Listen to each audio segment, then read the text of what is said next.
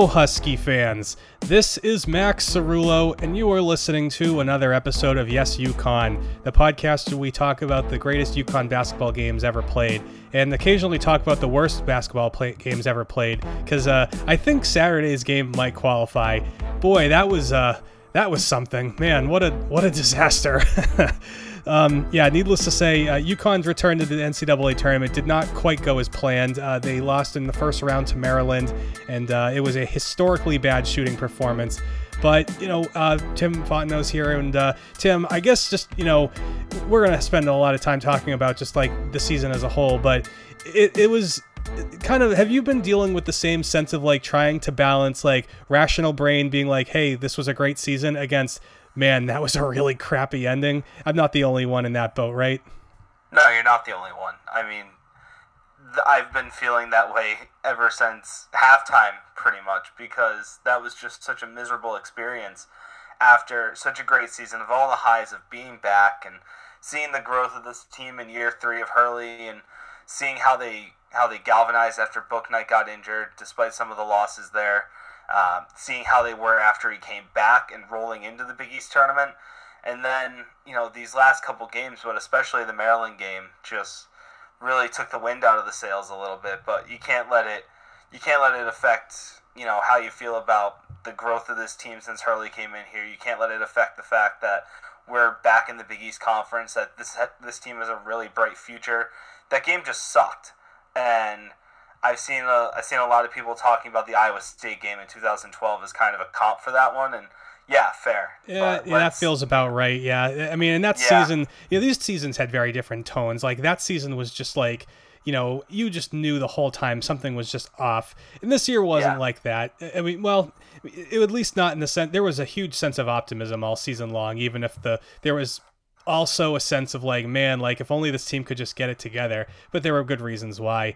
But, either way, so basically our plan today is we're not going to dwell too much on that game. We're going to talk about it a little bit, but, we got, a lot to talk about here. UConn season is over, unfortunately. It was a really awesome ride. It was a really fun season. I think that's the main thing. Like, the legacy of this season was just like, we've gotten used to seeing some really bad basketball, and this season was a great refresher on what, like, a real UConn season is supposed to look like and feel like. But also, admittedly, it wasn't perfect, and there's a lot of room for growth. So we'll talk about that. I want to give the women some good talk because, by the way, they're still playing.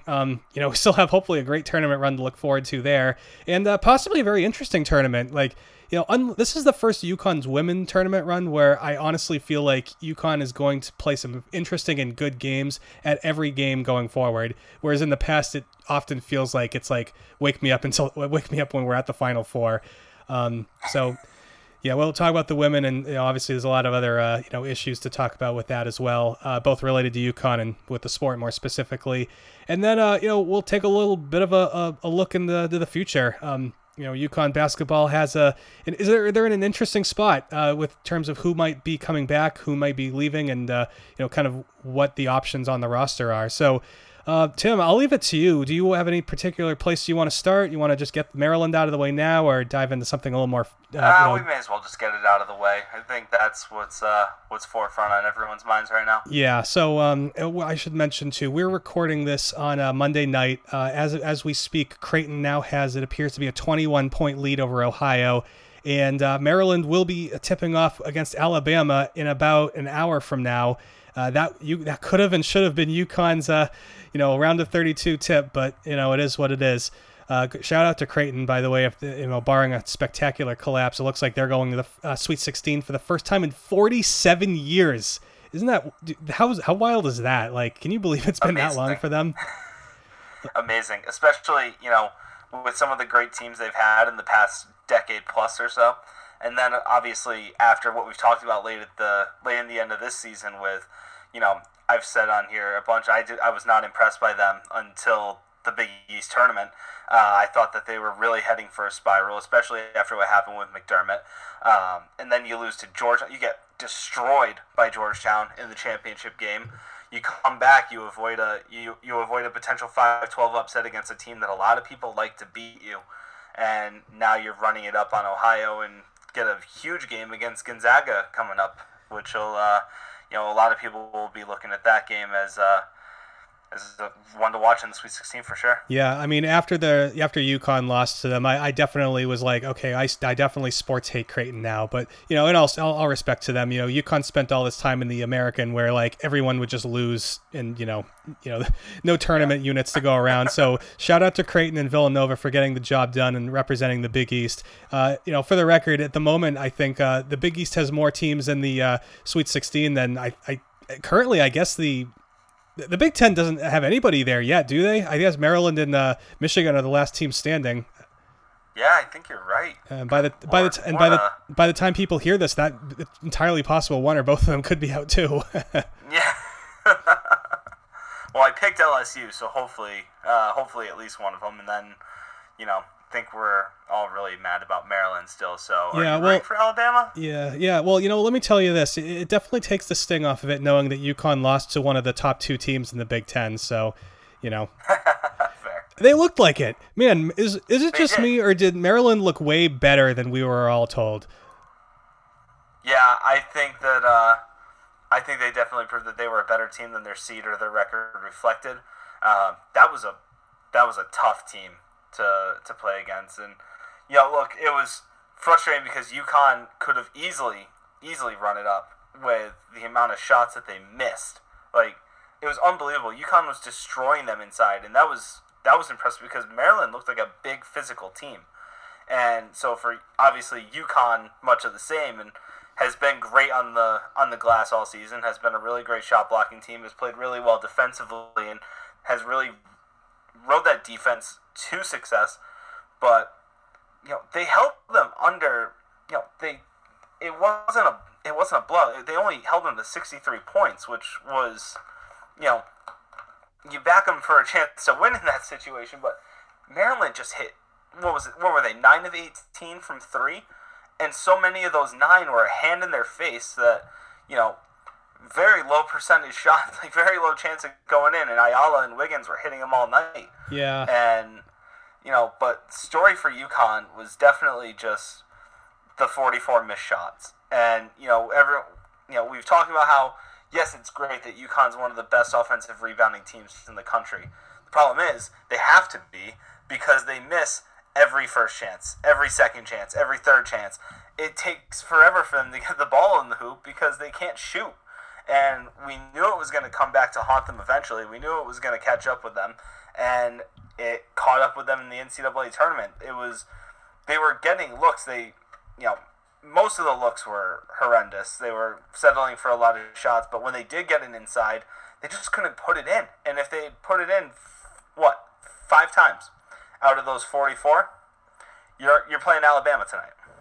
Yeah, it's that first half was just like shockingly bad. Like I don't know, just like it was. I was watching it happen. I'm just like, this is legitimately the worst game I think I've seen UConn play since like 2000. The really bad days of like 2017-18, and like all they had to do was just play like kind of bad in the first half, and they would have had a chance. But instead, they just played like just. It was horrifying. And now the more I look at the box score, the more angry I get. Like, let's run through some of the numbers. Maryland, they went 9 for 18 from 3, and they went 22 for 43 for the game. So they're over 50% from the field, in both ranges. So that's bad. So obviously the defense, we should say the defense in the second half actually was like pretty good. They especially in the last 10 minutes, they gave themselves a chance. But in the end, like, you got to do better than that. Second, UConn made 21 field goals in the whole game. They had 22 offensive rebounds. What are we doing? How is that possible? They went 21 for 65 from the field. They ended up shooting 32% from the game, which seems high if we're being honest. Like, they out rebound Maryland 40-29 for the game. That seems low. Like, for a while it was like it felt like it was just an absolute like butt kicking on the glass, and yet every time you have you get like 4 offensive rebounds in one possession, and then like everybody takes turns missing the bunny. Like, what are you doing here? Like, geez. And then you just go down the list, like, all of Maryland's guys were producing in some way. Ayala, I mean, what a what a baller that guy is. 23 points. 8 for 14 from the field, 3 for 5 from 3. Made all 4 of his free throws, 5 rebounds, 2 assists, 3 steals. Just crazy defense. I mean, he was a beast. And then everyone it had else. To be him, right? Yeah, geez, and then Wiggins. It has to be him. Putnam Science. Oh, sorry. I was gonna go on a whole thing about him. I was just about to just run down the list. Just Wiggins, 14 points. Scott, 12. Marcel was the defensive monster as advertised. Him fouling out felt like a big deal, and then it wasn't, just because the rest of their guys are good. Yeah, no. So go off on Ayala. That guy, man. No, I'm watching the game and I'm just like, it figures it had to be him, the Putnam Science Academy kid who was committed to UConn. Then things pop up and all. His he deals with a bunch of stuff, and then he ends up going to Maryland to be close to home, and sure enough, comes back around and is a huge reason why UConn is out of this tournament.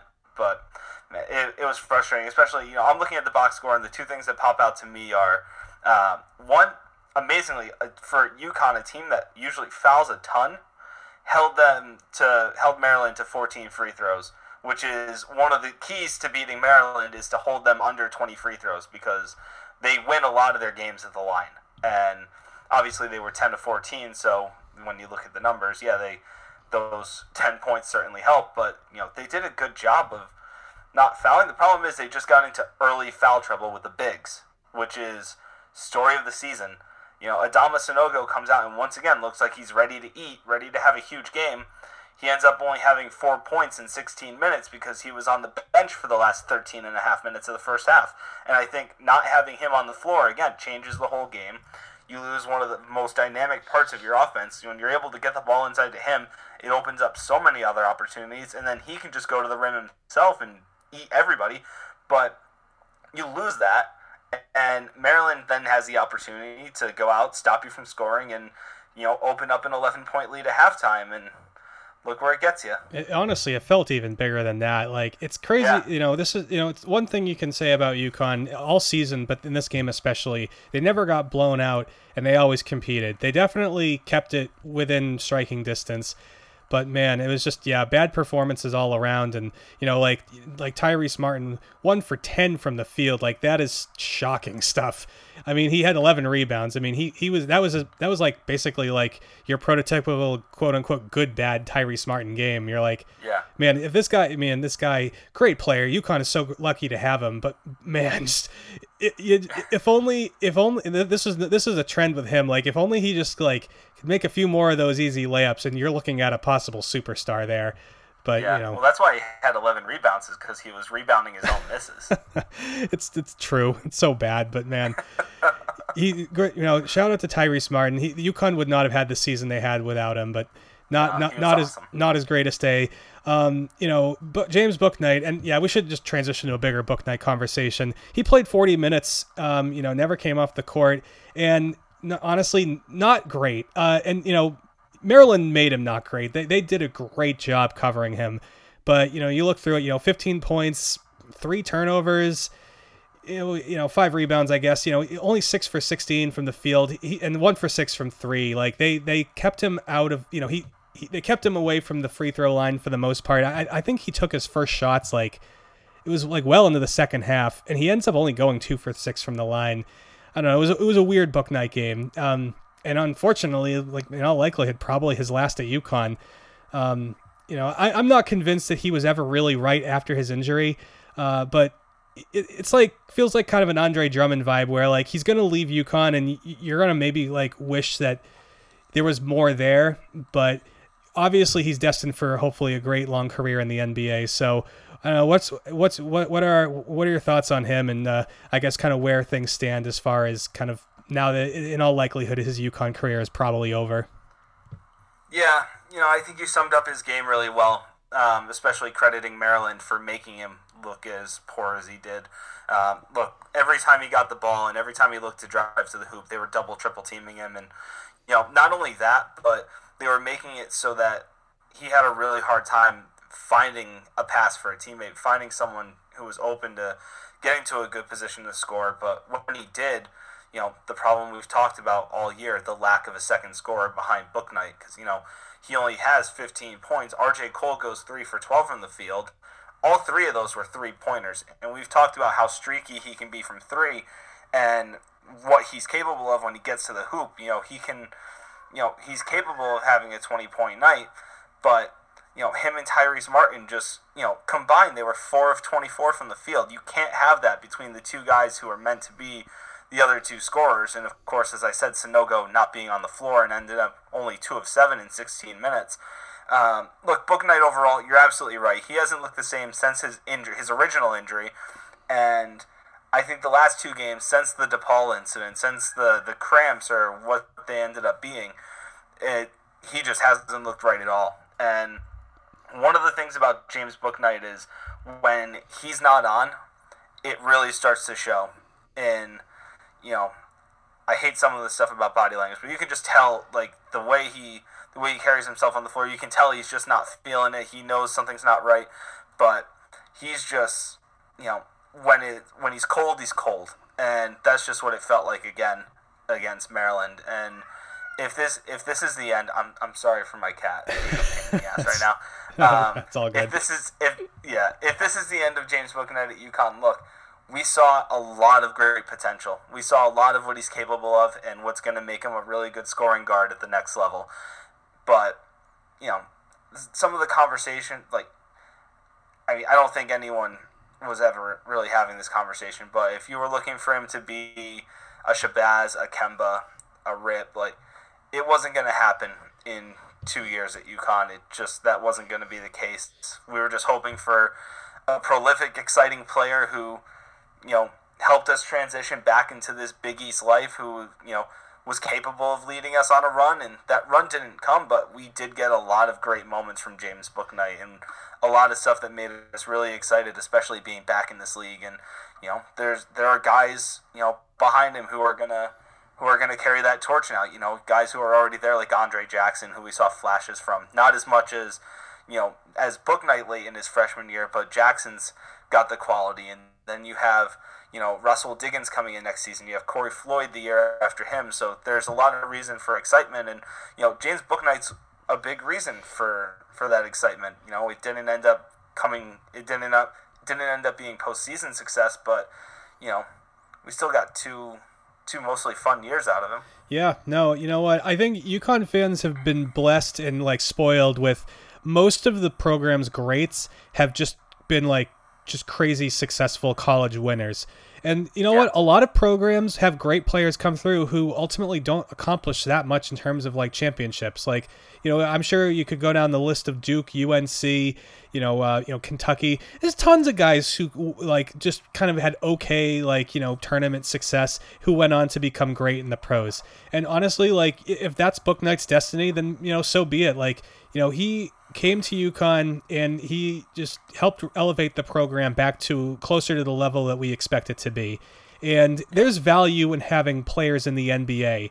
Andre Drummond played 20 games at UConn, and guess what? Whenever people talk about him and refer to he went to UConn, well, that matters. That's UConn hasn't had any NBA guys since Shabazz, basically, with a couple of 2 or 3 game cameos from some of the other guys who have kind of been in and out of the G League. So Bouknight's got a bright future ahead of him, and if his best basketball is coming in the NBA, then that's still valuable to UConn, even if it's a little unfortunate that they couldn't get more out of him here. And frankly, that's not entirely anyone's fault. He got hurt and there's a pandemic. Yeah. That's tough. It's not necessarily a recipe for, I'd be curious to see how other UConn greats might have handled similar circumstances, is all I'll say. Yeah, exactly. I think that's really well said. And, we knew he was going to be a 2-year player, and now he has a chance to go and focus entirely on becoming a top scorer at the pro level. And I think that's what's best for him, and I think that's what we're going to see. And, a team in the middle of the first round, maybe late in the lottery, maybe slightly after the lottery picks, is going to get a really good prospect and a guy who can have a really great career. Yeah, I wouldn't mind the Celtics grabbing him. They could sure use a scorer like him.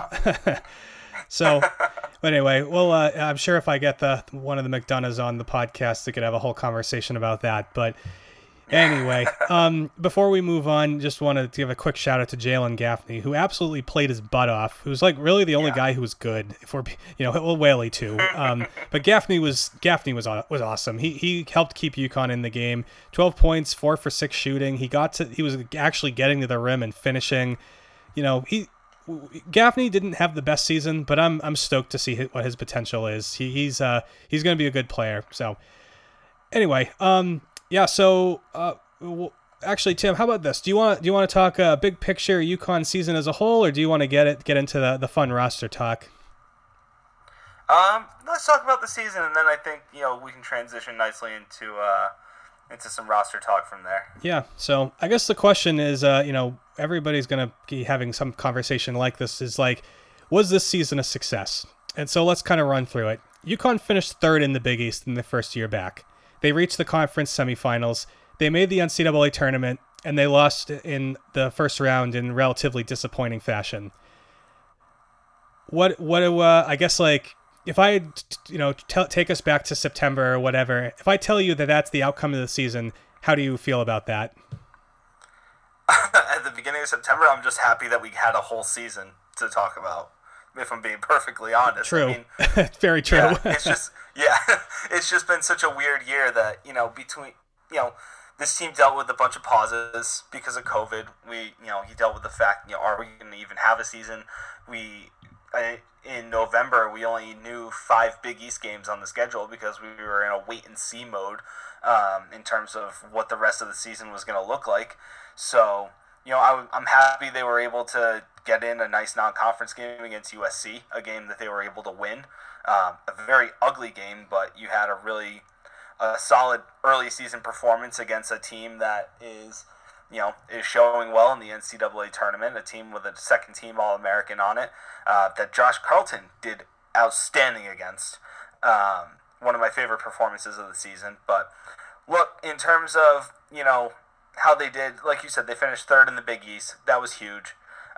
We kind of set that as the benchmark, and they met it. And, if they didn't lose Book Night in the middle of the season, I think you can say that they looked like a team who would have only lost to Creighton and Villanova, which is what we said at the beginning of the year was kind of the expectation, that this team should be able to beat everyone and compete with those teams on a given day. Well, job done in all aspects except losing to St. John's, because I'm pretty sure they beat everyone else that they lost to at some point during the season. And they only got one shot at St. John's, so it's like, exactly, it is what it is. Exactly, which was frustrating. The game against Creighton in the tournament, look, it sucked, but we knew with Book Night coming out of the game the night before, he looked really off. And again, I think, this was a team that was really Book Night dependent for a lot of the season, and with him being injured, that set the team back a little bit, but we also saw glimpses of guys able to step up, and it didn't come with the consistency we would have liked, but we saw RJ Cole really grow into his role during the season. We saw Tyrese Martin is going to be a massive player for this team in his senior season next year. Adama Sanogo continues to grow, and if he stays out of foul trouble, he is a Big East Defensive Player of the Year contender every season that he's here. Again, Jalen Gaffney didn't always show it, but had a lot of really good games this season, and they didn't get far in the NCAA tournament, obviously, but it's nice to be able to look. Again, going back to this, I think we've said this a bunch on the podcast throughout the season. Like, we're looking at some of the negatives that we're talking about, and it's like, yeah, but it feels nice to be able to talk about these negatives again. This was a team that was in obscurity for years because of the American, and a team that went through 3 straight losing seasons, and now here they are, and we're talking about the expectation being competing for Big East championships and going far in the NCAA tournament. And, going forward, that's going to be the expectation every single season, and it feels good, it feels right, and, with the team that they're going to have next year, you gotta you gotta like the chances of them, performing at a high level. Yeah, this season I think was unequivocally a success. But granted, also the first step in what we hope will be a multi-year process. Where they were 3 years ago was just basically like a program that was no better than a mid-major. Now, last year they started poorly in a bad conference and finished strong, and we all felt good about the direction they were going. This year, they join a better conference, and they, for the most part, I won't say they dominated. They didn't dominate the Big East by any stretch, but they consistently proved that they were an upper echelon team in a good conference. And admittedly, the Big East was down this year, but still, it was a better conference than the American. So, every night you saw UConn competing at a higher level against better competition. And so when we saw them playing poorly, it's partially a reflection of like, hey, look, like, they were better this year than they were last year, period.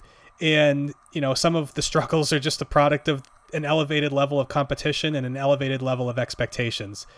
So, you know what? It's good that we see them for what they are, which is an improving team that's far from a finished product. They had a lot of flaws this year. I think we were waiting for them to, I guess, turn into what we thought they'd be. And by the end of the season, they kind of did a little bit. But if we're being honest, what we saw in Creighton and what we saw against Maryland it's kind of who they were. Like, that's just the team that they were this year, and for better or worse. And that's okay. Like, that doesn't mean the season wasn't a success. It just means that they're not quite where they want to be yet. And that's fine. It's going to think about it. This, like, some of the key contributors on this team, and this is why, as much as people might be upset sometimes about the X's and O's of Dan Hurley and stuff like that, like, there's a lot of reason to be optimistic about the future of this program. Is you look in Isaiah Whaley and Tyler Polley were not only two of the most important players on this team this year, they ended up winning Big East awards for their performance this season. These are guys who came in during the Kevin Ollie era, during the worst part of our time there, and coming in after the first year of a first losing season out of what would end up being 3. Isaiah Whaley's minutes fluctuated throughout those first 2 years and even into his junior year. All of a sudden, by the end of last season, he's one of the most important contributors, and this year, arguably the most important contributor, and wins co-defensive player of the year in the Big East. Tyler Polley, same thing, then tears his ACL last year, just as he's starting to get hot, ends up being the 6th man of the year this year. And Josh Carlton takes on a reduced role. Like, we were in these last 3 years, we were in a situation where Josh Carlton isn't the most talented player on the floor. Like, we know that, but he was playing a lot for this team in those first 3 years. Now he takes on a minimal role compared to that. But when he came in, he was really putting in important minutes against USC, against an All-American, against the best teams in the Big East. And when you needed him to step up, he did. These are guys they came in AAC caliber players. They came in as Kevin Ollie players. But they were key contributors on a UConn team that came back to the Big East, got back to the NCAA tournament, and was competing for a conference title. So, if those are guys who are able to step in and help UConn succeed, when Hurley has a full slate of his guys, when he's able to develop the team that he really, really wants out there, watch out. So I feel like this is a good point to mention that we may not have seen the last of those guys. It's an open question. It remains to be seen. Like, if they want to come back, they have the ability to do so.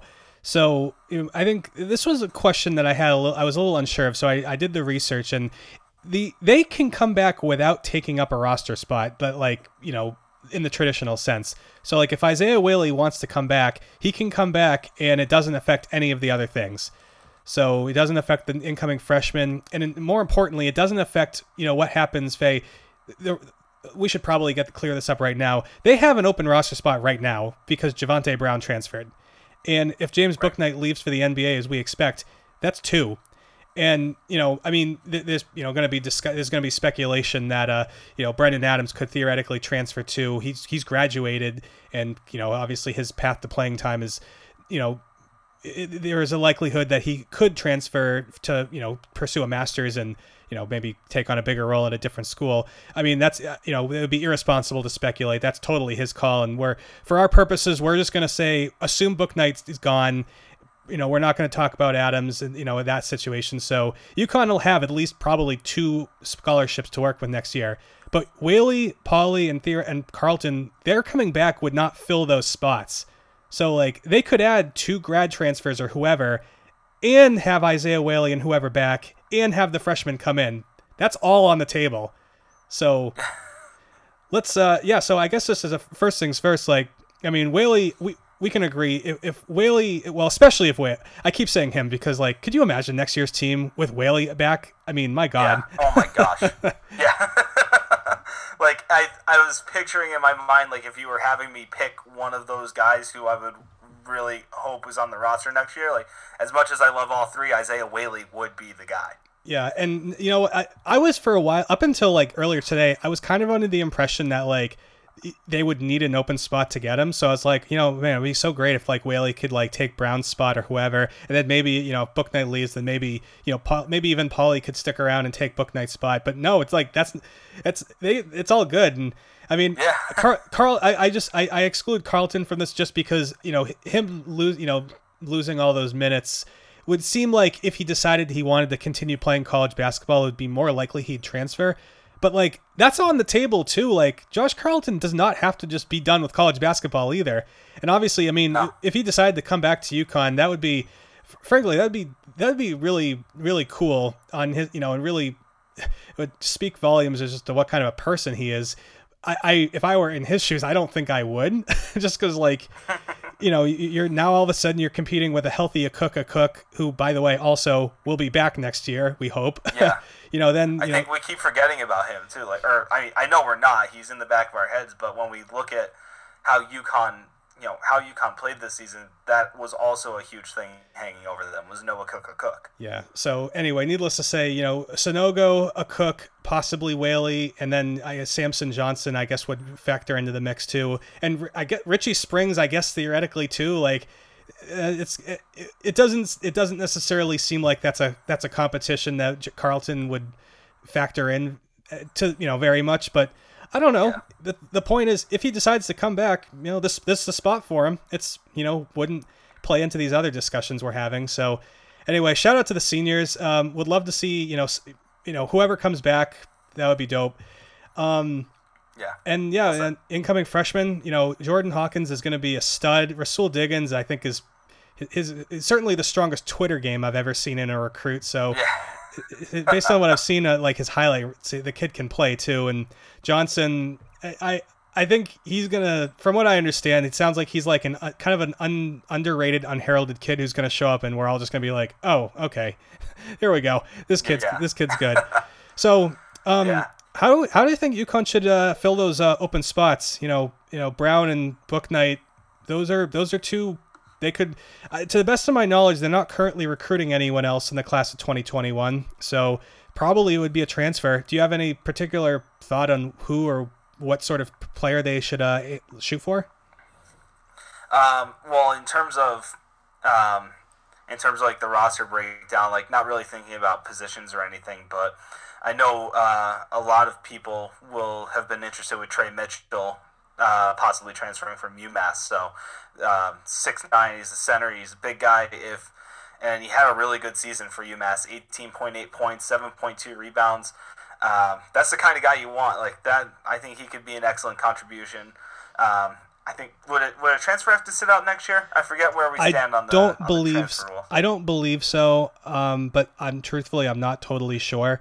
I guess it would probably. Yeah. So I'm under the impression that if they brought in a transfer, I would have to presume that it would probably be somebody who would be eligible to play. Although then again, they do have a lot of guys kind of in the mix. So if they wanted to get a transfer and stash him like they did with Cole, that wouldn't be a bad play. But I can't imagine they would do that with both of those spots though. So no, definitely they're going to bring in somebody who's playing next year. Yeah, I think between, I would like to see another big like Mitchell, and then, I haven't really looked at, who's going to be in the transfer portal, admittedly, but if they get another scoring guard, someone who's, I think they've got a lot of guys with a lot of potential to fill Bouknight's shoes, but if they can get someone who's a bit more established at the college level, someone who's got experience, I think that would be a beneficial addition as well. Yeah, I was going to say exactly that. Somebody who approximates Bouknight's skill set would feel like a good fit. Obviously you're not going to find a James Bouknight just in the transfer portal, but just somebody who can just slash to the rim, who can shoot a little bit, kind of does a lot of that little stuff. A well-rounded player, obviously. And from what I understand, I think isn't Jordan Hawkins kind of supposed to be a guy like that too, to some extent? Yeah, I think so. Yeah, and Andre Jackson with a full season, full off season, hopefully of work with the team. Maybe he'll develop a little bit more of a well-rounded offensive game. They should have options, but it feels like if you're going to try to fill those roster spots, that would seem like a good way to go. But yeah, I don't know. I guess we've kind of covered a lot of ground with the men. So I don't know, any other things you want to cover here before we give the women some play? Yeah, just future's bright. I think that we need to keep thinking about the fact that this is still a process, and we saw a really great jump this year, but there's still another level this team can reach. And I like the guys they've got coming in. I think that they're going to be impact players. I like that they're also guys who are close with each other already.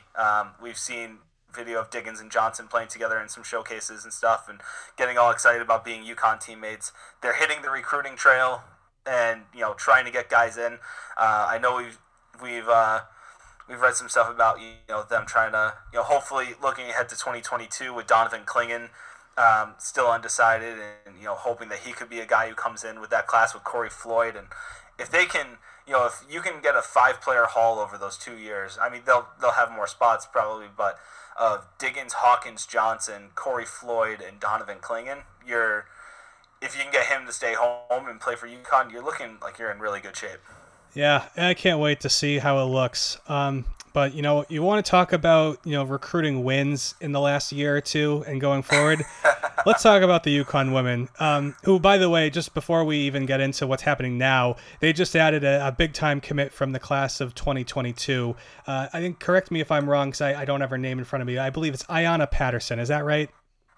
Yes, I believe you're correct. One thing number 3 player in the class. One thing I am sure about is that she can dunk, and that she is a protege of one LeBron James. So this girl can ball. So therefore, UConn can look forward to another total baller to join a team that will, at that point, have an upperclassman, Paige Beckers, and a sophomore, AZ Fudd, which is just now we're talking about women's basketball Voltron here. That team. The team that right now's team is really good. Next year's team is just stupid good, and 2022 is it could, if these girls are as good as advertised, we might be looking at UConn's best team ever. That could be 2002 level good. So yeah. Anyway, needless to say, things are looking good for the women. Things looked pretty darn good the other night. They were playing, without Gino, who was, still quarantining, and Shea Ralph had to go home because of her own COVID concerns, and they just absolutely manhandled High Point. Not a surprise, but still, we've seen a lot of upsets, and not almost none in the women's tournament, but in the men's we've seen a lot of upsets in basketball this month, and UConn certainly kept that at bay, and looked pretty darn good. Did you have a chance to watch the whole game?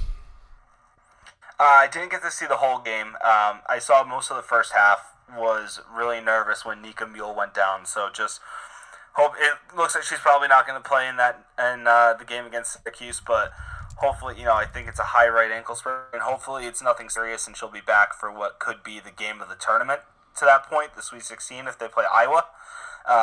Obviously you have to get past Syracuse first, a rematch of a national championship game a few years ago, but different Syracuse team, and it really caught my eye today when I saw that apparently the player who would be responsible for guarding Paige Beckers hasn't really watched any film of her, which I get, being in a different conference, not having to play UConn to this point, but she's gonna get an up close lesson tomorrow, I think is safe to say. To be fair, I'm not sure what she really gained from watching film of Paige, because all she'd see is just oh god, I have to guard that.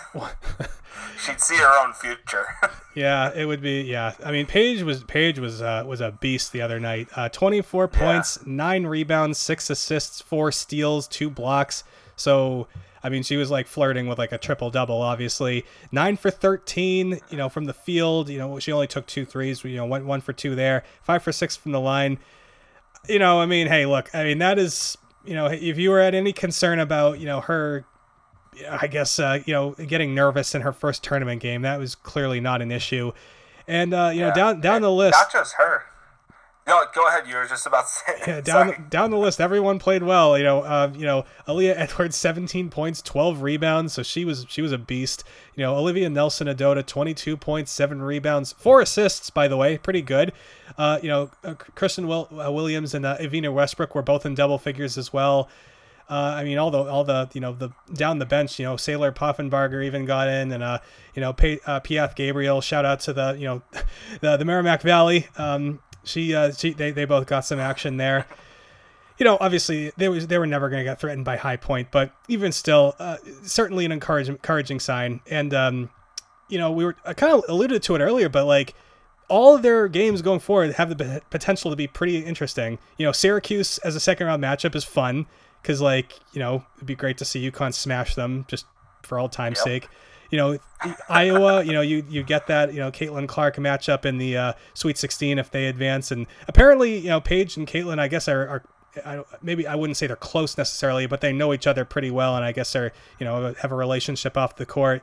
And then, if, in the Elite Eight, you would theoretically run into either Baylor or Tennessee, I guess. So that's fun. I don't know, any obviously, we don't want to prognosticate too much, but what are any particular thoughts on just the notion that it's first of all, it's not a guarantee they're going to reach the Final Four, and at every step along the way, there's a reason to tune in beyond just beyond watching them for fan loyalty reasons.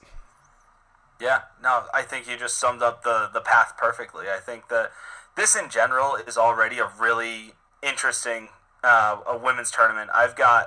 I think when I looked at it, I ended up with 3 2 seeds in the Final Four, which just seems really weird by the women's tournament standards. We've already seen some big upsets. Wright State took down, or really has a chance to be the transitive property champion of the year if UConn goes all the way, because Wright State knocked off the only team to beat UConn this year in Arkansas in a 13 versus 4 matchup. So I don't really know whether, I don't know whether we should be stoked about that or really annoyed by that, because it's geez, really, yeah. We lost to the team who lost to that? What? Yeah, little of both. I mean, I think it's, again, I always go back to this. I think it was a good thing they lost that game. They, that was a team that, again, when it comes to UConn, sometimes they win so many games that it gets to a point where they don't know how to lose, or they're not used to being in those losing late game situations.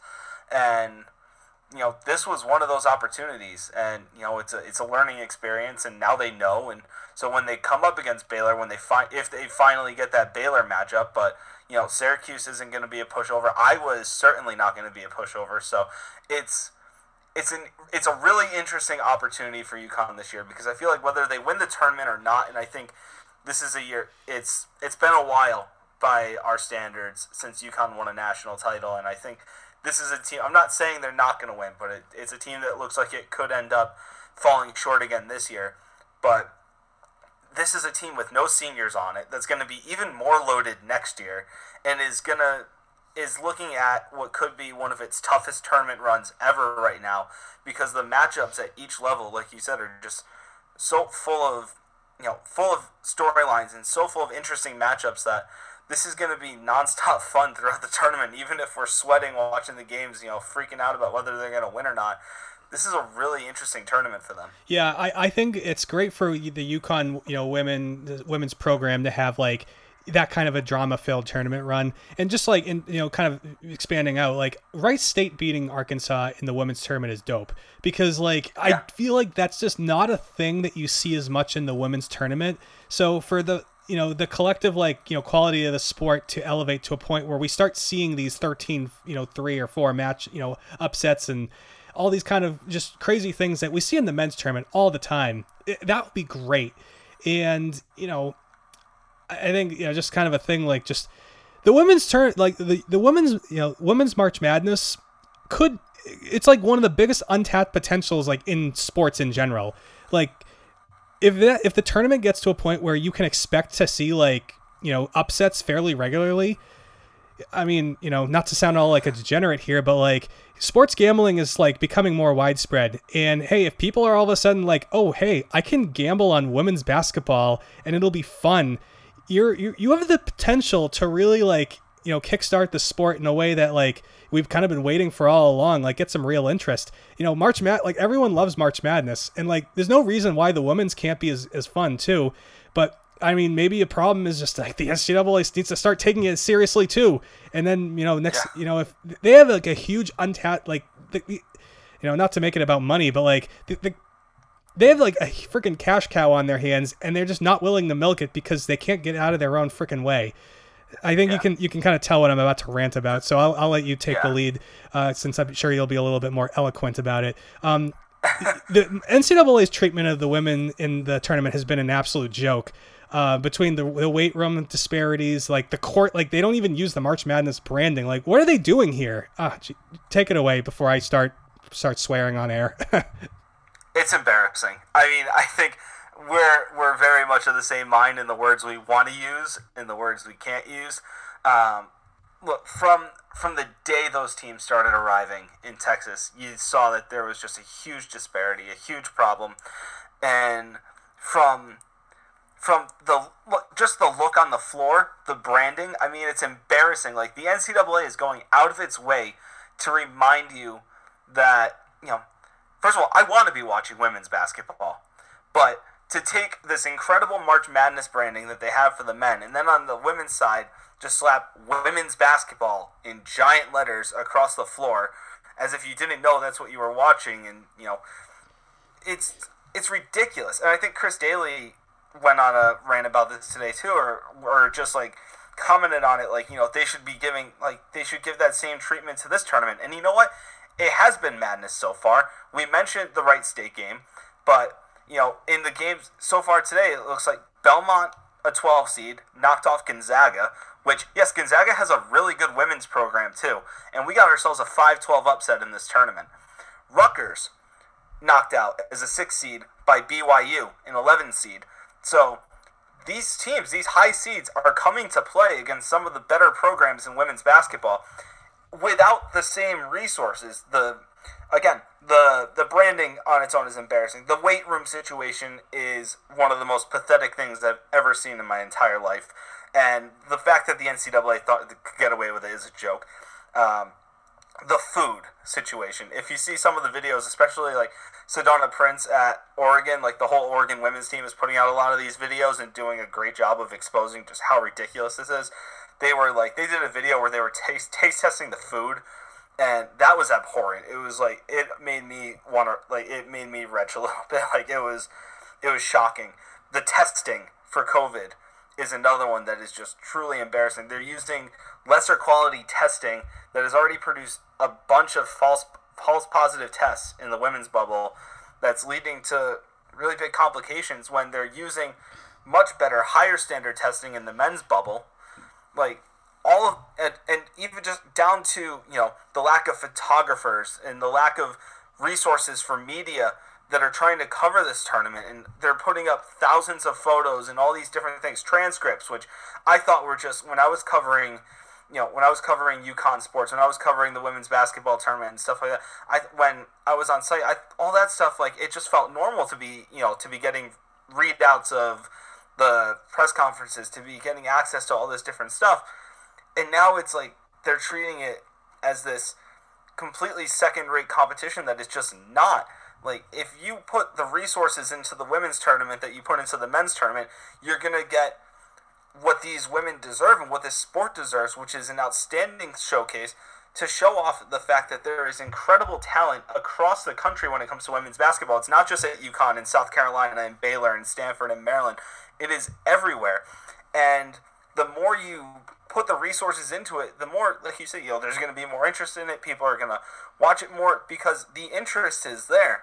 This whole thing is just complete shambles. And it's one of the most frustrating things. Like, I was watching that game last night, and I'm just seeing just the complete lack of disrespect that the NCAA has for these players, for these programs. And, like, that made it hard to watch at the same time. Like, I was just so embarrassed watching that because of how little the NCAA cares. And I think if there's any good to come out of this year with all the situations that have popped up, and with them being in this controlled environment and with everything going on, I think it's that the NCAA can't hide behind this BS anymore. Like, they are getting rightfully exposed, and a great job to people like Russ Steinberg, our good friend, who was exposing some of this stuff, and especially the players in the bubble, and reporters all over the country who are really not letting the NCAA get away with any of this, when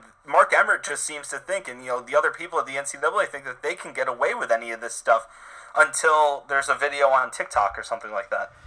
Yeah, I mean, first of all, Mark Emmert is his entire NCAA presidency has just been it's been a cavalcade of screw ups. That guy, if he has any self-respect, and he has none, so he won't, he should step down. But, and for the record, this is an opinion I've had since well before this, stuff with women's basketball. This is just the latest domino in a whole career full of embarrassment. So obviously he'll stick around for like another 20 years because he's a cockroach. But anyway, man, it's needless to say, it's frustrating because, like, obviously, kind of, putting the resources towards the women's game is the right thing to do. So that needs to be set up top. But, like, even from, like, we'll just say, like, the more cynical reasons, there's a lot of really good reasons why you should, like, allocate all the resources towards the women's game, even beyond the because you're a good person type of reasons. One, it saves you the embarrassment, because if you actually treated them like people, then they wouldn't be calling you out and making you look like a jerk. And you know what? And if you actually did it, you wouldn't be a jerk, and so you wouldn't deserve to be called out. So there's a PR rationale right there. Second, like it's a massive competitive, or what is it? What's the phrase? Like, trying to think of what I'm trying to describe here. Like a market inefficiency. UConn is a perfect example of what happens when you take women's college basketball seriously. If you put the resources towards it, treat it like a big deal, and put very good leadership in there with good coaches and whatever it is that they need to succeed, your team is not going to it's not going to take that long for your team to be better than everybody else, because they aren't going to be putting as much resources towards it. So, hey, if you just, care a little bit more than everyone else, next thing you know, your team is going to be good, and then you're going to be in the Final Four, you're going to start winning, and you're going to be on TV, and you're going to become a brand. Like, it's not that hard. It wouldn't take that much resources to become a big player in women's college basketball, because nobody else is treating it like it should be. So, the NCAA as a whole, hey, listen, it kind of works the same way for them too, because, listen, you grow the sport, then you'll have more good teams. If you have more good teams, you'll have more upsets. If you have more upsets, you'll have a more interesting tournament. If you treat the tournament like it's as big a deal as the men's, if you brand it the same, you give them the same resources, you give them all the, the weight room and all that kind of stuff, you'll presumably have a more interesting product. You can sell that product, and then next thing you know, you can maybe take advantage of this sports gambling thing and make the Women's March Madness tournament a huge deal and make just gobs and gobs of money. It's so easy, and they just can't bring themselves to care. God, I should swear, That's what it boils down to. Like, it's just, they don't care. Like, all of the things you just said are things that, anyone with a brain, anyone with a rational bone in their body can figure out. And especially they put, like, the simple thing for them, this non-profit organization, they put the money into it, they will get more money out of it. Like, between all that stuff and with the sponsorships and everything, like, that's just like, in a TV deal, when the TV deal renews with Disney, like, that stuff's just obvious. And it's just clear that they just don't care. And that's the most embarrassing thing of all. These people at this non-profit where you have people making high seven figures, they just don't care about this sport, and it's the most embarrassing thing. Like you said, if you care, you'll have a great product. Yeah, and listen, it's like it's a huge indictment of their leadership as a whole, because most of the like reasons I just laid down are like, you know, sound business strategies that will help like grow your brand. It'll do all the things that, you know, the quote unquote big business people say they want. You know, it's like one of those rare examples where, hey, guess what? You can both do the right thing and be a good person, and you can also like be a quote unquote like success in all the, you know, ways that, you know, usually are corrupting and, you know, ruin everything. You have the rare opportunity to just like do something that's just generally good. All it requires is a little bit of investment and a little bit of just care a little bit, you know, and then guess what? Maybe if you actually care a lot, you'll get an even greater, you know, return on your investment. Yeah. Like a lot, like, yeah. It's not that hard. A lot of us love basketball. We love men's and women's basketball. We want to watch both. It's the same for me with soccer. Like, when the U.S. women's national soccer team gets the respect it deserves in terms of being on TV, and this is both at the national team level and with the NWSL, and now, just speaking today, there was a massive deal struck in England, a huge media deal for their top division, for their top women's division over there, which is a multi-million-dollar deal that is going to give them even more exposure, which is going to grow their game that is already catching up to the NWSL, which was perceived to be the best league in the world. When you invest, you get good things out of it.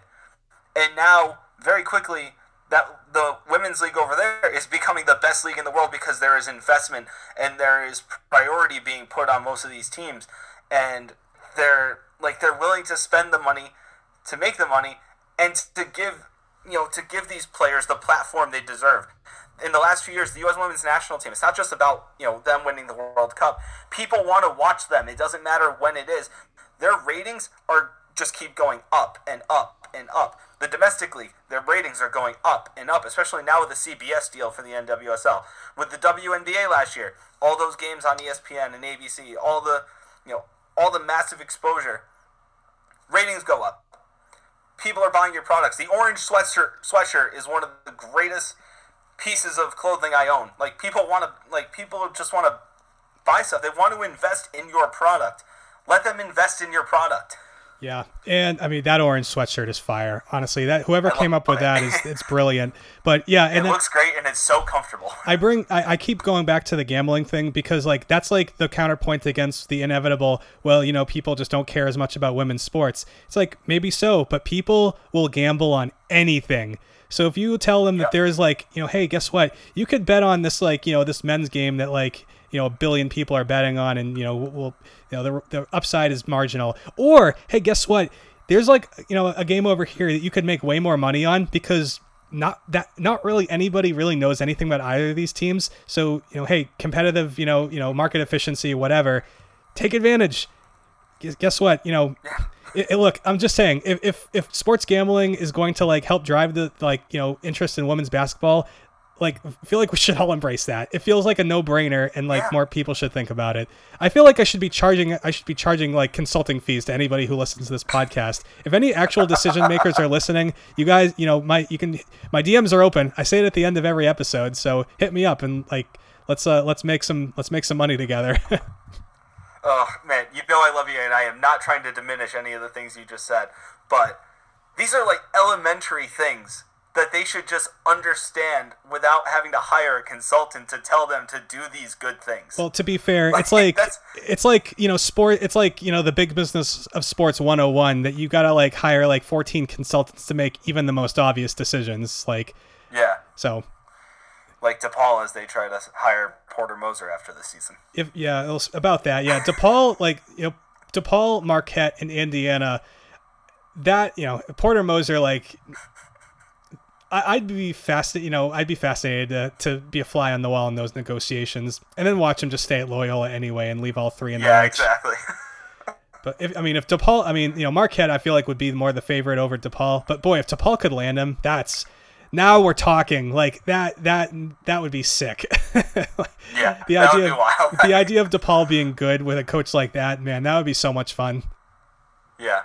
Oh my gosh, can you imagine? That would just be the most wild thing. He would be staying in Chicago, so it would make sense. And, you know, this is a whole nother podcast, but hey, DePaul being in a city, they've got like a top 30 class coming in next year. I keep saying it. Them being bad in the Big East for so long is one of the most confounding things. Like I feel like that's a program that should be good, and the fact that they haven't been is strange. But it's all there for them if they want it. They just got to get the right guy. So they currently have a higher ranked recruiting class for next year than Duke. I'm just saying. Which is wild. I love that. I love it. Shout out to the Big East recruiting. You guys are killing it. Yes. Tim, we feel like we should probably wrap this up. You have any other thoughts before we leave this one? Without going down a rabbit hole, not really. Hope we get that huge UConn-Iowa matchup in the women's tournament. Invest in women's sports. Watch women's sports. They are outstanding. They're so much fun. And when we get back to being able to go to games, some of my best memories are at the UConn women's games. Not just because the teams that I was watching were absolutely incredible, because I was there from the Maya Moore days to the Breanna Stewart days. Like, there's so much fun. Just like, I can't get over the fact that people just don't understand that they are so much fun, and that that's all I gotta say. Yeah, sounds good. All right, well, we'll leave it there. We'll be back next week to talk about probably the women, because chances are, actually, Tim, when is what's their schedule going forward? I think they play Syracuse tomorrow, right? Or Tuesday. Yes. All right, and then I guess the Sweet 16 and Elite 8 would be next weekend in all likelihood. Yeah, the 28th and the 30th would be the Sweet 16 and the Elite 8. Okay, so we'll be back. We'll probably talk mostly about wherever the women are at that point in time, and see how things go. I guess by that point, obviously we'll I think we'll know who's in the Final Four for the men too. So we'll get all into that. So yeah, you guys know the drill. You can follow me on Twitter at Max Cerullo, MACCERULLO. My DMs are open, and if you enjoyed what I had to say, we can talk consulting fees. And you can email us at yesuconpodcast@gmail.com, and leave those 5-star reviews. And guys, can you believe it? We've been at this for a whole year. It's crazy. It's an unbelievable year of UConn basketball, and hope to do this for weeks, months, and maybe years to come. We'll, I guess, see how things go. But you guys all You've done outstanding stuff with the show. Thank you, man. I really enjoyed it from the start. Well, you've been a big part of it. So you guys all be good, and we'll catch y'all later.